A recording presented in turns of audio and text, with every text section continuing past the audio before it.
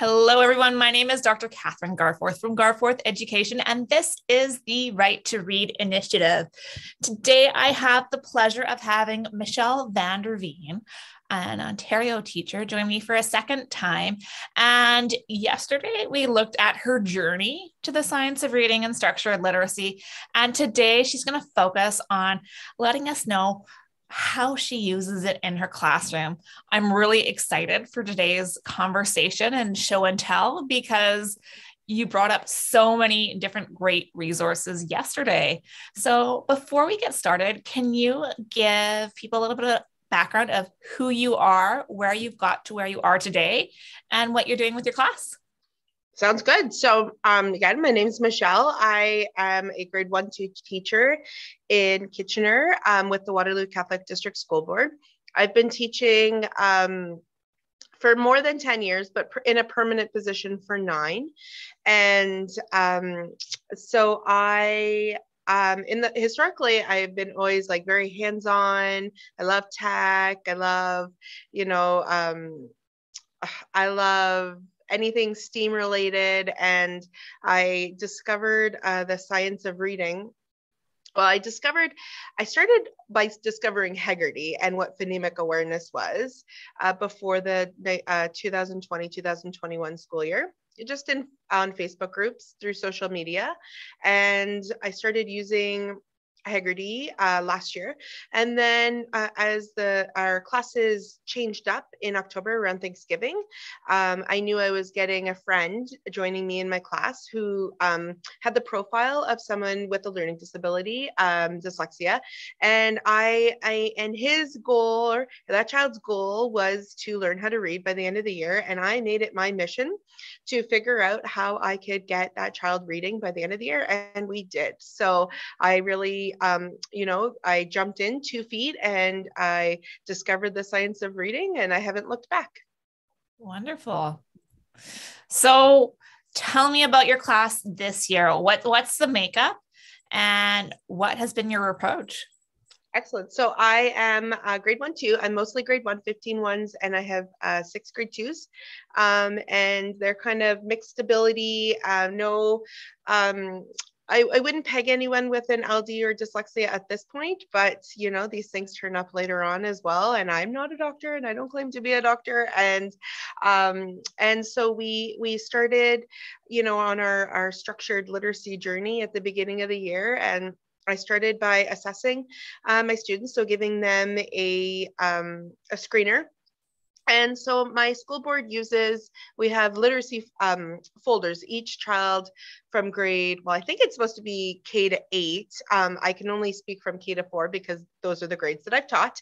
And in an English stream, we're an English stream school, although our school board does have French immersion. And so I knew that I wanted to move away from leveled books, and that is a big focus of my school board and many, many school boards in Ontario and Canada and beyond. And I wasn't sure last year.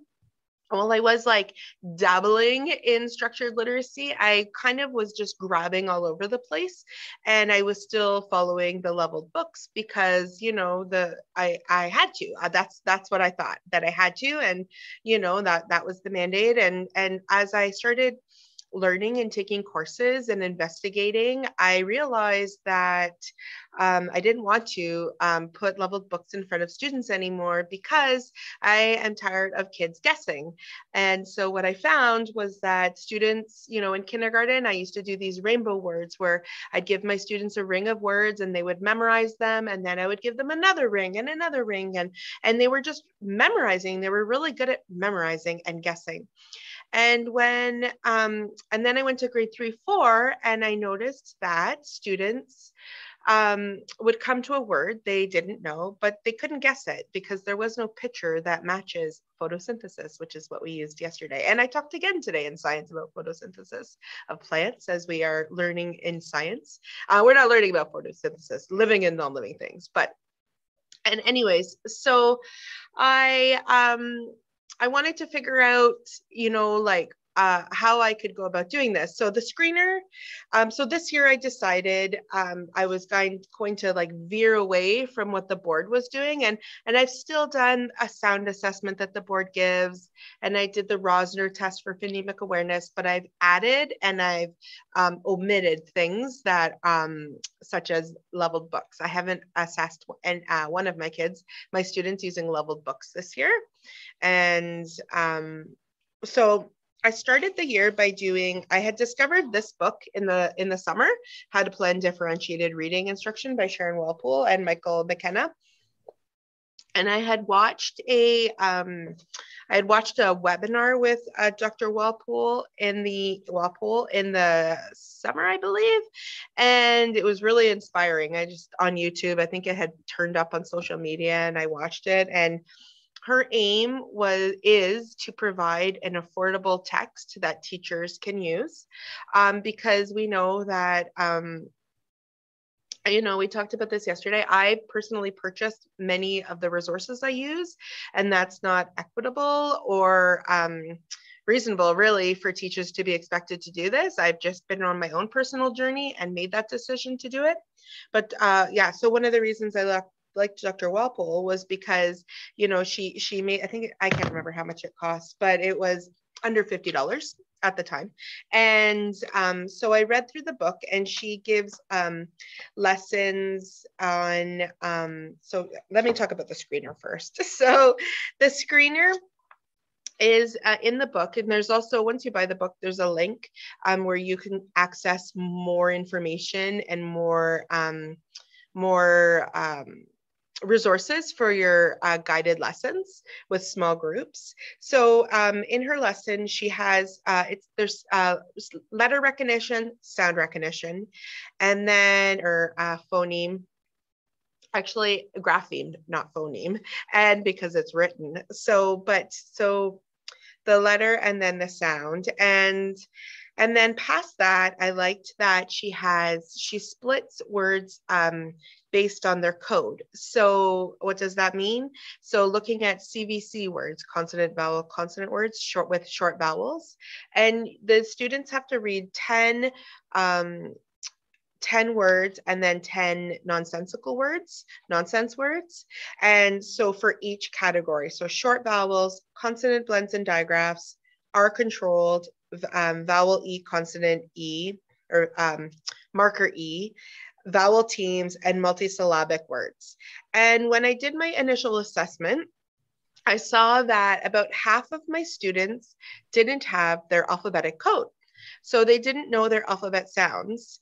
And as a result, they couldn't read words with short vowels. They couldn't, beyond cat and mat, they weren't able to decode a CVC word. So using this book and some other resources that I'll talk about, I started really following the scope and sequence and going through and introducing different phonemes and graphemes and building on their knowledge. So in this book, Dr. Walpole has different, she splits students based on assessment, so based on their skills. So if they're in a short vowel range, then the lessons are based on that. So reviewing sounds, practicing the graphemes, blending words, decoding words, etc. Can I just? So I also. Mm-hmm. So one thing that I've really liked that you've talked about is the nonsense words and the pseudo words. And I want to take a minute, just in case some of our viewers and listeners aren't familiar with that term. And so a nonsense word isn't just a random string of alphabet letters put together. It's actually a word that meets the requirements for an English word, and it is decodable. So you're asking children to decode words they have the skills for. There's just no associated meaning with this word. It's not currently in the English vocabulary. The reason why I'm saying not currently is I've been doing this for a while, and some of the pseudo words that I've used on assessments years ago, because of the rapidly expanding English language, now have words associated with them or definitions associated with them. So non-word reading or pseudo word reading or nonsense word reading is about getting the students to read words they have the skills to decode, so we can make sure that they're not just memorizing words. They actually understand how to use the alphabetic code. Using it in a screening assessment allows you to assess the skills that they have and they don't have, and practicing them gives them the opportunity to do it with novel words. There we go. Now, actually something I read recently, because my board is doing a book study with The Art and Science of Teaching Primary Reading by Christopher Such. And this is what I have in the classroom, but the one I'm reading at home is marked up and has highlighter and tags and flags. But he mentioned that students should not be taught nonsense words. So it makes me think and question an activity that I do that I'll explain, but I have to think on that. But I don't know if I'm teaching them as much as we're practicing decoding the words. And so that's something that. And I think that's an important difference to recognize. We're not asking them to read stories or do this on a regular basis. It's just when we're introducing new grapheme, phoneme correspondences and working on some skills that they may have a weakness in, that we are asking them to read the pseudo words, the non-words, or the nonsense words, but it's not something that we're doing on a daily activity and making sure that they can do it fluently. It's just an activity to help with getting that concrete understanding of the concept. Right. I think I'm okay. We'll see. Something I need to think at and process. I need some processing time on that one. So another course that I took last year that I talked about yesterday was the tools for reading. And you can see the sound wall in the background, and you can see the blue slips of paper. So when we come across a sound, let's see. So as I teach my phonics and I introduce a new grapheme, phoneme grapheme.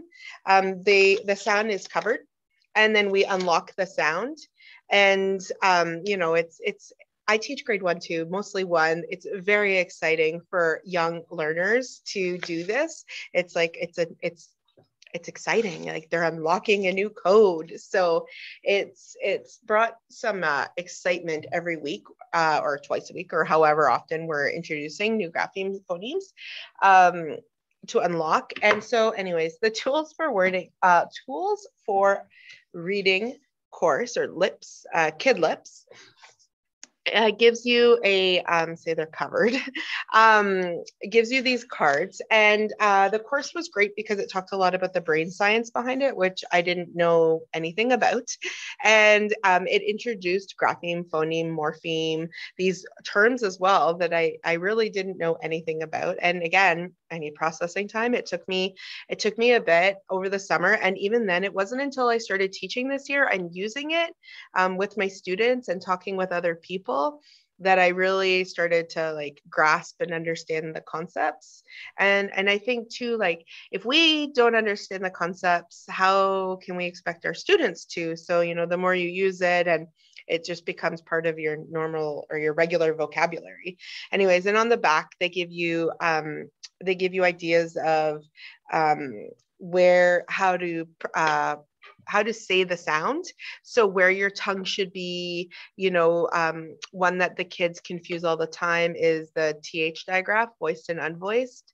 And in spelling, you often see for, and so by having the mask off has helped. And I did wear a clear mask when I was teaching this so that they could see my lips. We have different profiles of students in our class. We have students that come from that are Then our MLLs, they have multi-languages or ESL, depending on what you call it, but lots of languages being spoken. And so they could be learning English for the first time.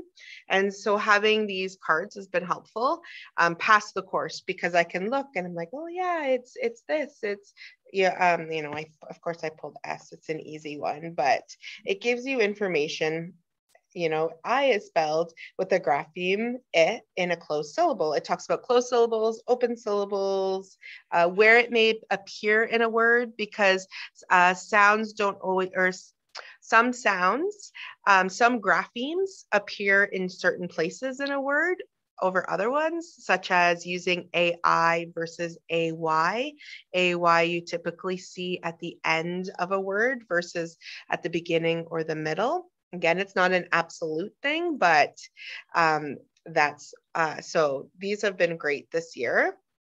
And what I love about this is that you're not expected to have all this knowledge in your head as you go along. You have that quick reference guide for you to refer to, because it's a lot when you're taking on these new approaches to teaching reading and knowing the articulatory gestures and all the rules, and remembering them on the spot can be tricky, and you want to give them the accurate information. So if you have that card deck in your back pocket or beside you on the desk, you can pull it up and reference it and make sure that you're doing it correctly, as opposed to fumbling your way through and saying, oh, you know what, I'll get back to you about that in a little bit or tomorrow, like when I have a chance to look it up.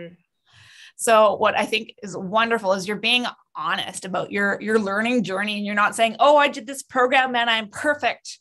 Yeah, I've got it 100% down. I love how you're talking about how you're experimenting with this and learning it along the way, and okay with that.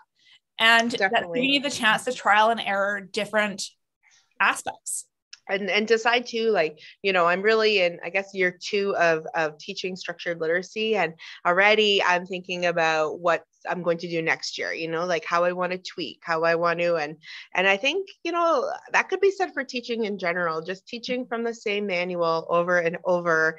We have, the world changes and our students change, and we need to, best practice is staying current and updated, and, introducing new things and exploring and growing. And so, so I think it's important to stay current, and not just like fad, but I talked yesterday too, like this is based on science, and perhaps the programs I'm using are new or newer, but other things have been around for a long time, such as Orton Gillingham, which is the other another course that I took last summer.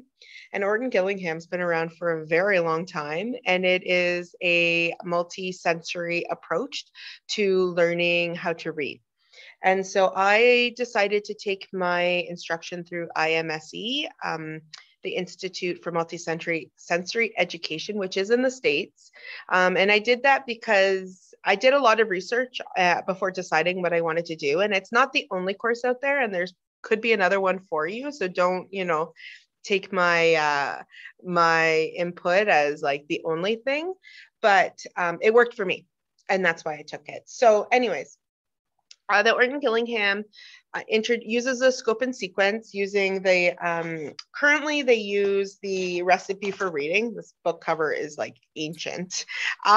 So they are updating it, IMSE, because when you take the course, they have you write all of these notes. Digraph is 2 letters put together to make 1 sound.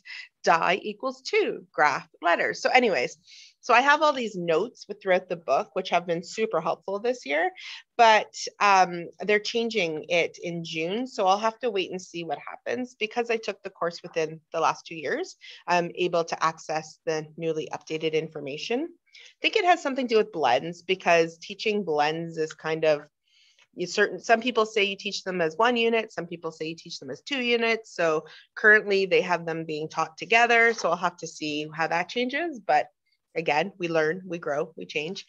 So this is my scope that I'm following. And again, like what I said, when I assessed my students, I saw that many of them didn't have the alphabetic code. So we have to look at the alphabetic principle, because if you don't have your, your foundational concepts, it's going to be really hard to learn how to progress and read and decode. So I have this, I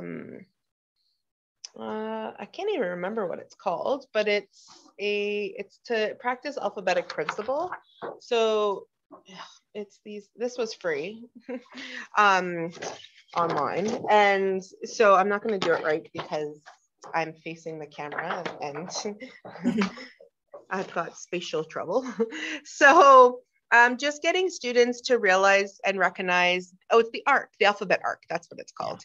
And so the order that the alphabet comes in, being able to recognize the letters. So, and it's much different. So some, I saw this in kindergarten where parents sign their kids up for kindergarten. They're like, they know the alphabet because they can sing the song, but they can't actually recognize the letters, or, they don't have that sense of order. And so that helps.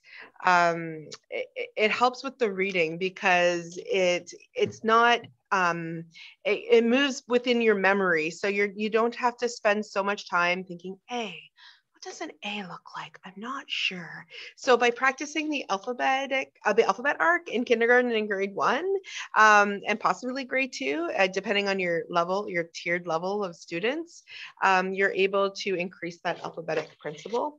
And, I laminated them, but I often use, in class, you can use a sheet protector, or I have these folders as well that all of my students have, and you could slip it in here, and I'm sure you could condense it or make a smaller chart so that students. So I've seen it as the alphabet mountain, where it's just like a triangle, and they have, it's the same concept, right? Just on a mountain. So it doesn't take the whole space arc. And then you just need a whiteboard marker, and, the students practice. That could be, an entry level activity or a warm up activity. And it's just to get that automaticity. And, they have, where then there's less letters. So they have to, then they have, they're not just putting it on top, but they're coming up with the letters. So working on alphabetic principle. And what I like about that activity is so many children, when you're asking them, where something is in the alphabet, they always default to starting back at A and going through the whole alphabet. But we're actually explicitly teaching that, no, you can actually start at N, N-O-P-Q-R-S-T-U, which was that example that you had just shown. Kind of like, so for people, I think everyone knows, maybe, I don't know, but number talks for math, it's something similar, where you practice your counting principles and, all your math skills, so that, if you're skip counting, you can start at 55 and count by tens or twos. So it has the same idea, where you have different starting points. Mm-hmm. And so I've been following the Orton Gillingham program. And so they, for the most part, I don't do everything just because it doesn't work. So, Orton Gillingham, multisensory. So in the classroom, it's I'm not giving every child a sand tray, because that's a mess. And I just don't have the space. And so we do a lot on whiteboards, whiteboard markers. I have these charts that students have. And so, I have Alconian boxes. So we practice, there we go. See, we practice sounding out words and writing them down in the Alconian boxes. And so this, especially in the beginning, when they had never seen something like this before, there was a lot of explicit teaching, tapping out sounds, and to help decode words. I worked a lot on CVC words, maybe too long. And this is my reflecting on myself. I spent until Christmas working on CVC words for the most part, because they needed it. But that being said, when I went back to do my screener before Christmas, my students had all mastered CVC. So they had all of their with the exception, I think, of one student, maybe two, they had their alphabetic plus digraphs and including QU. So, it worked. I saw the results. I saw the progress. With Orton Gillingham, you review sounds every day, so the phonemes. And so a couple different ways. So I would either do on their whiteboards, write the sound v, v, and they would have to write the letter V. The grapheme V, and we would go through that. So I have there it is. I have a clipboard and I highlight the sounds as we go. And so I know what graphemes we've learned and the phoneme graphemes we've learned. And I mean, it's, when you reflect now, May, I'm like, wow, we've done a lot. Like we really have covered a ton. And so, and then I also, I was going to say that I think it's awesome that you have that just as a quick reference, because there are so many things in your mind. And I think you said you had 21 little bodies in your classroom that you're all managing at once. And so having that quick reference to refer to is great. I also was hoping that you could take a moment and just show one of your like Elkin Box's activities, like so how you actually do it with your students for those that aren't familiar with them. Sure. So let's say the word is, I was going to look at my assessment here to just pick a word for myself.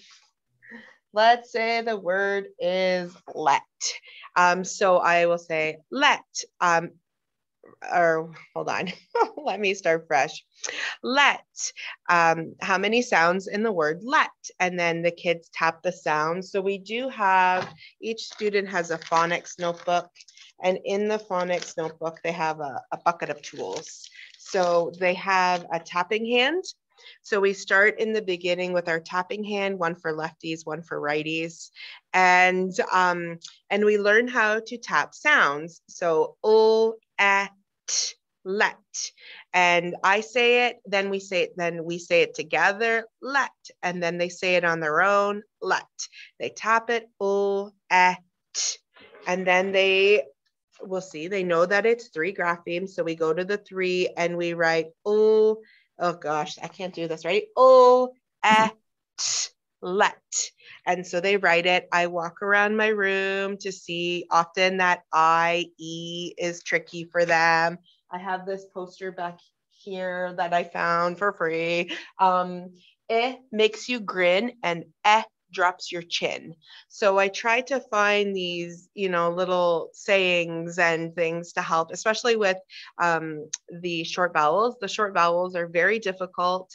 They often are confused. So we spent a long time practicing short vowels. So I have these vowel sticks. I've seen, this is Orton Gillingham, but I've seen these free as well on the internet. So they have these tongue depressors, whatever you call them, and craft sticks, and they have all of the vowel sounds. And so I would say, eh. And so the kids have to look at their sticks and they'll say, I says, eh. And then we progress and we go into, oops, here it is. So I've typed up a list of different CVC, or there's VC and CVC words. And so I would say the syllable is odd, and they would have to find their stick and they say, O says ah. So, which is a phonemic awareness activity. So trying to figure out what the vowel sound is and isolate it and find it. So hid, it says, or I says, eh. So we spent a long time in the beginning working through short vowels and then progressing into being able to write using the Elkonian boxes, our tapping hands, and I borrowed somebody's book. And so did that answer the Elkonian boxes? I've seen definitely. People like using chips. Like, so they have the different colors. There's lots of these online too. You can find, this is Soundbox Mat, but if you search Alconian boxes, you can find it, and you can find whatever works for you if you choose to use them. People are using the poppets. I'm trying not to get trendy because I just don't. It's expensive. Yeah, like, yeah. And I mean, this works just as well. And you don't need you could buy the sheet protector and it works. You can use counters or chips in your classroom. And so they tap the sound. So, and that A makes a whiny sound when it comes before a nasal phoneme such as M or N. The A changes the sound. So these are some of the things that I picked up along the way, and Tools for Reading talks about it, and through my course with IDA as well. And so, so we spent we still do. On a weekly basis, we're practicing high frequency words. So irregularly spelled words, which I haven't talked about yet. And we are practicing words they can decode using the phonemes and graphemes that they've learned. And it's constantly practicing, rehearsing, reviewing. I'm at the point of getting them, and I would start this earlier next year, but putting these words into sentences to help make meaning of the words, which helps with the comprehension piece, and then the fluency when they're reading it as well. So I really, every day it's not just phonics, which I talked about yesterday, which is what people have in their head, right? So we are constantly growing and expanding. Something I don't think I mentioned yesterday, but IMSE has a free link tree. So it will be linked here, but IMSE link tree, you can Google. They have a plethora of free resources that you can get. I grabbed this when we did the suffix ed. So we practice, and it teaches you the spelling generalization. So when a base word ends in letters T or D, suffix ed is pronounced id. So, and I know, like, my teaching partner, she has an EA who's from Poland originally. And my teaching partner is actually Portuguese. And they both have said, if I had known these, I would have been a better reader. So, and these are adults saying this and learning it for the first time. And so it's the same thing that I find a lot of teachers and people that are on this journey of discovering more about English, like, why didn't they tell me that in the first place? And as teachers, that's what we're trying to do for the next generation forward, so that they understand this logic behind the language of English and its writing system, because it actually does exist. Yeah. It just hasn't been taught in a while. And that's where we talked about it yesterday, but I pulled my book out, The Logic of English, which is fantastic because they have all of the spelling generalizations. So, for example, when you drop the E, when you're adding a suffix, when C and G don't make their K and G sound, and Y. And so, and then also as a follow-up to that book, it's the Sounding Out the Sight Words, which is a great resource as well. Like it has the Dolce word, so, and more words to practice. And it also connects games that you can play with the students, and gives you a list of words as well that you can use. So that's regularly pulled out in my room. And then also, in addition, I haven't talked about phonemic awareness. So as I mentioned yesterday, when I first started teaching, I had no idea what phonemic awareness was, really. And so I discovered the Hegarty, which, is much talked about, much debated, because you can look it up. There's like the phonemic awareness wars now, I think, whether it shouldn't, that on one side they say it shouldn't just be oral, and on the other side they're saying or they're saying, I believe that it's that you need to have you have to encode as well. It has to be written. So it's not just oral. So, which is why having whiteboards or something that the kids can use in class is great as well. You can do word chaining or sound chaining to increase their knowledge of sounds.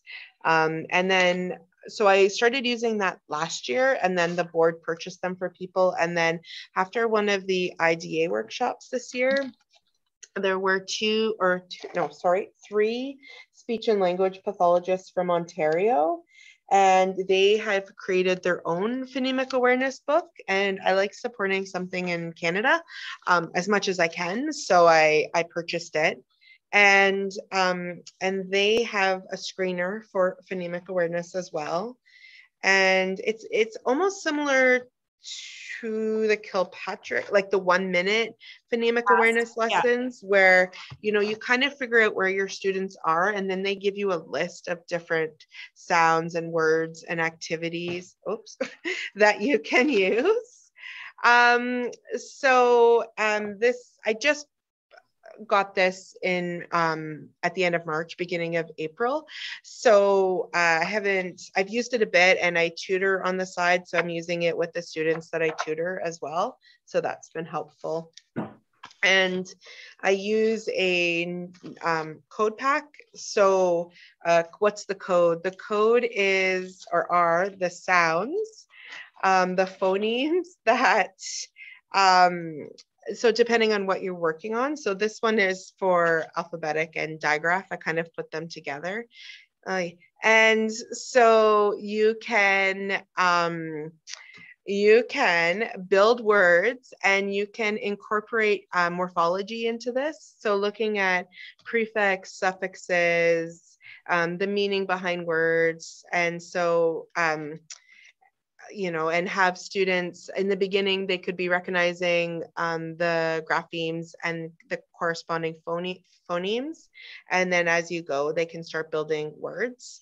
So a code pack, if you, Emily Moorhead is a phenomenal Ontario educator from Kingston, and she has videos that you can access through IDA, and she talks about the code pack. And so it's similar. Orton Gillingham has large cards, but I like those smaller ones. It's just more feasible for me to have them in a bag. And then I also have my suffix kit here as well. And so having a code pack where when you're doing small group, we're moving away from like the traditional guided reading groups, not using leveled readers, and towards small group based on skill. And so you are able to review and strengthen your students' abilities. So that's when you pull your tier 2 and your tier 3 students, and you can review your the skill set that they need to be strengthened, and, you know, play games or read decodables, which I also have here to show, and you know, whatever you have planned. And other students are engaged in meaningful reading activities, reading with a partner, practicing their fluency. They could be writing sentences, they could be playing games themselves. And so in that way, it's similar to your balanced literacy routines, because so many of us had centers going on. They just may look a little different than what they did. I mean, I saw something on Twitter today about, I think it was from Christopher Such, maybe, about the importance of repeated reading. And what's that, sorry? Nate Joseph. Oh, yes, that's what it was. Nate, yes, that's who it was, Nate Joseph, sorry. And that we need to still be practicing reading, and that's improving your fluency, like, so that your prosody, so that you read how you talk, and learning to scoop words as you go, or scoop phrases, sorry. So you're saying, you don't sound like this, you know, you're taking your sentences in meaningful ways, adding expression. So I want to show my decodables. So I have bins of decodables. And I did purchase a bunch on my own, but our parent council every year, we're very fortunate, and they dedicate a certain amount of money for books. And in the past, and this is where, like, I am responsible for this. We have a leveled book cart because of me. And so, but this year we, my teaching partner and I ordered decodables. And it's funny because we had already planned it, decided the books we were ordering. And then our principal came, he's like, this right to read thing, like, should we be buying books? And I'm like, yes, we already did. Like, so it was nice.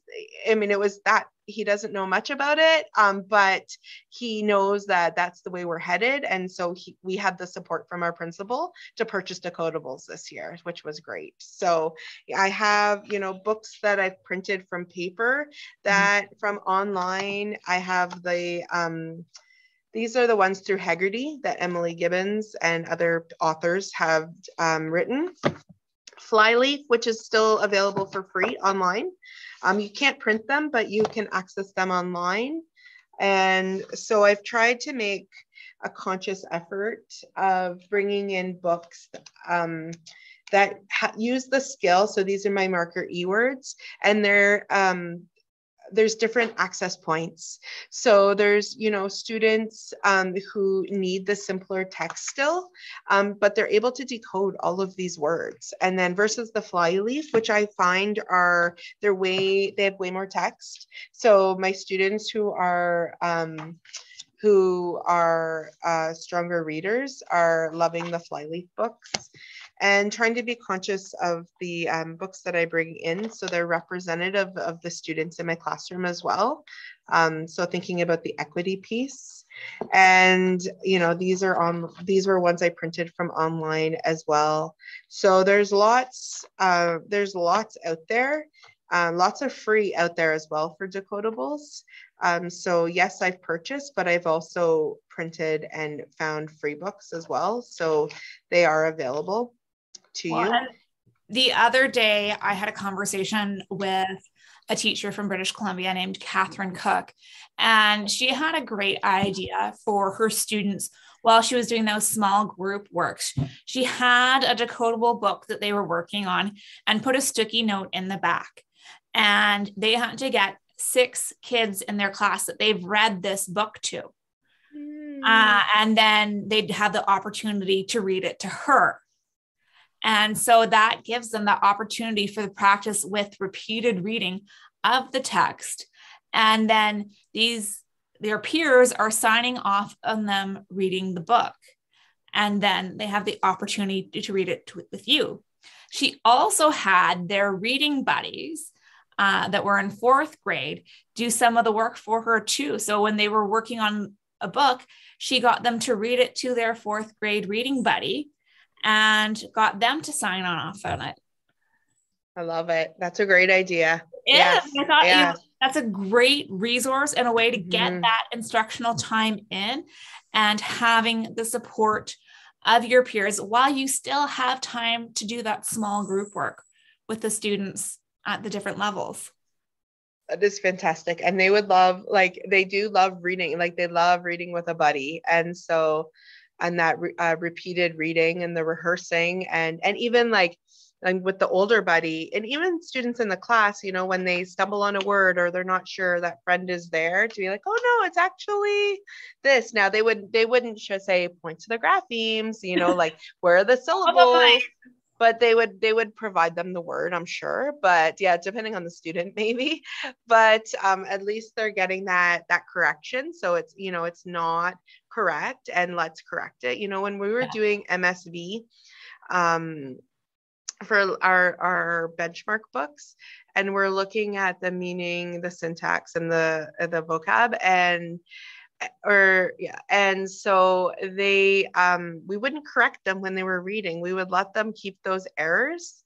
And so I know I didn't grab it, it's on my small group table, but I have a page with, I'm trying to think of where it comes from. I can't think of the name, the blog, but just prompts that you can provide students.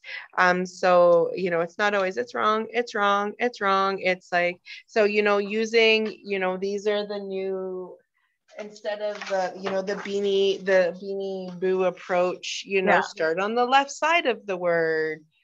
touch the graphemes, blend the sounds, identify the syllables. So there's different approaches to correcting students, and it works. Like when yesterday I had my kids, we were doing a decodable passage and then with follow-up comprehension questions. And it was the first time I released them on their own. Like we've just done it together, helping them build proper sentences, looking at sentence structure. And kids who came to me, I don't know, can you read this? I'm like, no, touch the graphemes. You've got this. You can read it. And they can. And, they touch the graphemes, they say the sounds, they blend it, and they're like, oh, it's whatever it is. And so building that confidence to see that they are capable of reading. And so, each week I introduce new high frequency words. So words that may not be decodable or not decodable yet. So these are words where perhaps we haven't learned the code or the strategy to read it, the long vowels. I've only gotten to open syllable long vowels and marker E so far, but so we'll be touching on a few before the end of the year. But so there are some high frequency words where we just haven't gotten there yet. So talking about, using the heart word strategy, which you can find at Really Great Reading. They have lots of free videos and materials you can access there. And this is not from there. This is from somewhere else, but they're the high frequency words divided by skills. So looking at words with short A, at, an, can, am, and then there's a heart word. So it's not so overwhelming. And then once, depending on how far we get on this sheet, they've got well over 100 words, high frequency words on top of words they can decode. So it's slowly building on that, and it's not guessing, like knowing that these high frequency words are there for a reason, using S as Z, that many times S at the end of the word sounds like Z. Well, that's not like a rule breaker or something that it may have been called in the past. That's there for a reason. So, teaching these words and the skill and why, and then students, and when they're writing in class, I wrote as, that's S as Z, and they're calling out these spelling generalizations to me. I'm like, yes, you got it. Keep going. And so and that's the thing that I love about the heart word approach, and having that opportunity to include incidental phonics within your explicit phonics lessons and program. And what that means is that you are taking the opportunity to use those teachable moments. So if you're teaching the heart word is, you're saying, okay, well, I says eh, we know that. Well, S is a little bit tricky because it's not saying s, it's saying z. Now, we haven't learned that yet, but that's actually another phoneme that the letter S can represent. And then there are going to be some kids in your class, then at that moment, they will internalize that and be able to apply it to other words like has and as, right? And they'll be able to do that right away. So it allows for that little bit of differentiation in the moment while you're still making the lesson accessible for the rest of the class. Mm-hmm. And what I've noticed too with, I did have students come to me this year who were very good readers already in grade 1. And it was a slow start for them because I was reviewing things they knew possibly, or they had just memorized. It's hard to tell in the beginning, but as we've gone on and the skills are becoming more difficult, they may still know how to spell words ending in CK, but they don't know why. So when they've learned that spelling generalization, you just see their face like totally enamored, and they're like, yes, that's why, like, I have this one student who's like, his printing is impeccable. I envy his printing. He's just beautiful printing. And anyways, and very strong writer and reader. But they had this mentality that if they didn't know how to spell the word, they would erase and think of another word instead. And so by learning the reason behind these ways, it's opened doors for this child. So this child who does have a really high level, like a high number of high frequency words, and, you know, great reading skills for memorized words, but once this thing is introduced, like this spelling generalization, then the doors are opening for them. These, you know, these higher more these students that have more ability in the beginning at this point, you know. And I find, like, in grade 1, 2, that sometimes it levels out as they get older, because, you know, they just came to read earlier, quicker, for whatever reason. But without knowing these rules, then they could get stuck. But now that they know the generalization, they're able to advance more. So you're still able to encourage those students who come to you with greater abilities. And the one thing that I want to ask you is, how incredible does it feel when you see those little light bulb moments occurring with your students?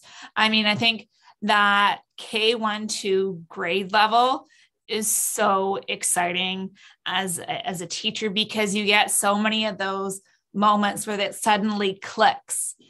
And I find it so rewarding when you're working with a student and they're like, oh, that's why. Right. And as you progress in the years, those occurrences are less frequent and the kids aren't as enthusiastic about it.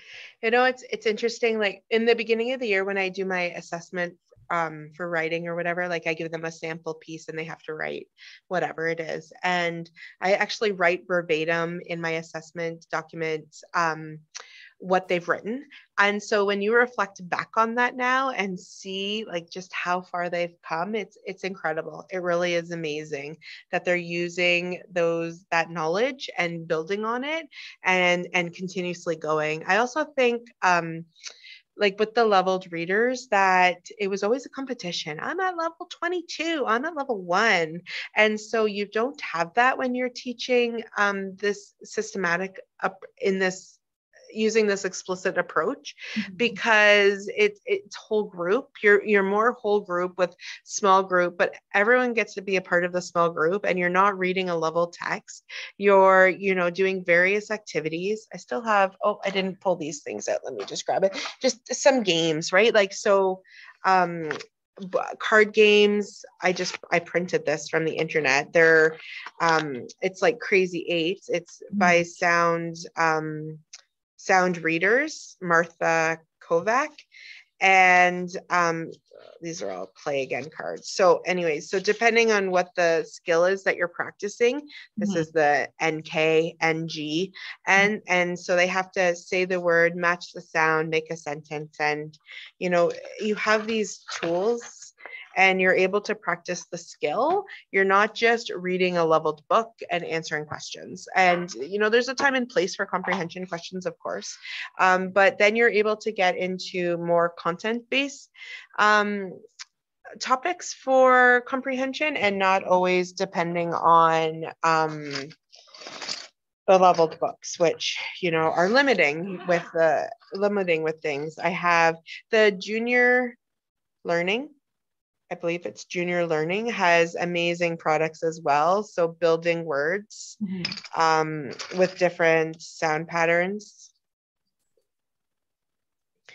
And the other game that my kids love, and they took it upon themselves. It was sitting on the shelf. And I thought, there's a lot of vowel teams. There's a lot of things that we just don't know how to do yet. So I left it. They asked if they could play. I'm like, sure. They made up their own rules. And it was great because they were spelling words they knew how to spell. And they'd come to me, is this spelled properly?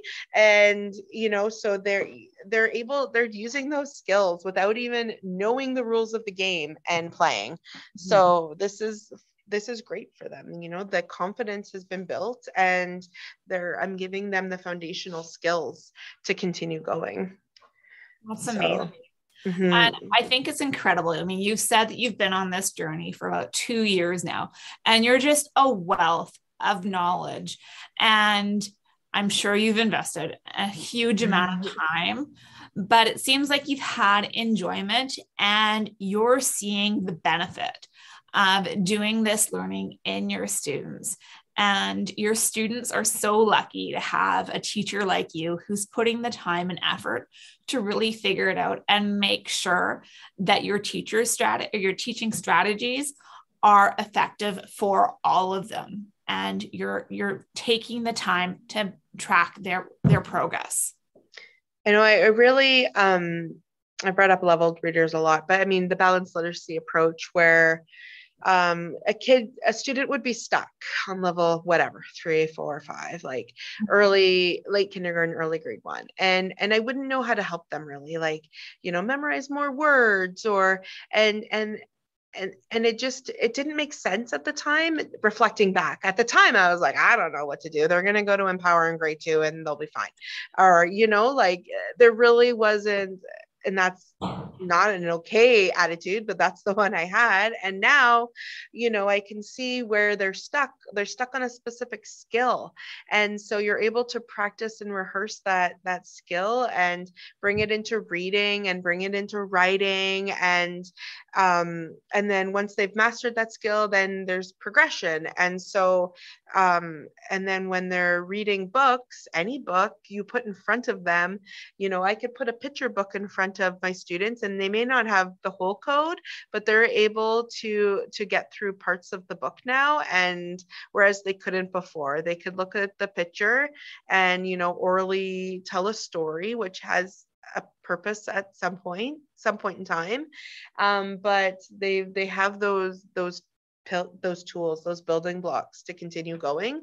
So I am able to make progressions with my students, whereas before, if they got stuck on a level, they were stuck on a level and, you were kind of at a loss as to how to move them. So, yeah.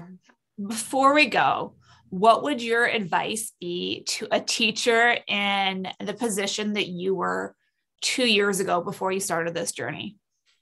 I would start with a book, pick a book, the art and science of teaching primary reading, or I think the differentiated lessons is a good one. Pick a book that aligns with structured literacy and read it and take time to digest because it's a lot and it's a lot of learning. And like you said, like I'm still growing and figuring things out. And do I have it right? Perfect? No, like I'm constantly guessing what I'm doing and trying to think of different strategies and how to support my students. But I would really, I would look at a reading resource and read it and try to digest it. I think I really like the art and science of teaching primary reading because it's not too heavy. It's practical. There's practical applications and it makes sense. And then maybe try to talk with colleagues or get on social media, Twitter or Facebook. There's the Ontario Science of Reading, Canada Science of Reading, kindergarten science initiative. Right to read initiative and listen to podcasts as well, right? Like I mentioned yesterday, I've listened to a ton of your podcasts and I've learned so much just from listening to podcasts as well. And, the experts and the teachers and, I've tweeted at, was it Una Malcolm, I think that you had on, and she talked about something and I sent a question and she answered back to me right away. And Madame Lockhart on Twitter as well, Kim Lockhart, I've asked her questions. So don't be afraid to ask questions. People are, there's a wealth of knowledge. And I think like with my teaching partner and other people, like I'm really invested in helping because I've seen the results and I want other people to get excited and be passionate about this too. And so read something and ask questions. Wonderful. Thank you so much for joining us today, Michele. And for those of you watching or listening on a podcast, you can look to the description of this episode to get more information about the resources Michele mentioned and her Twitter handle. Thank you very much. Take care.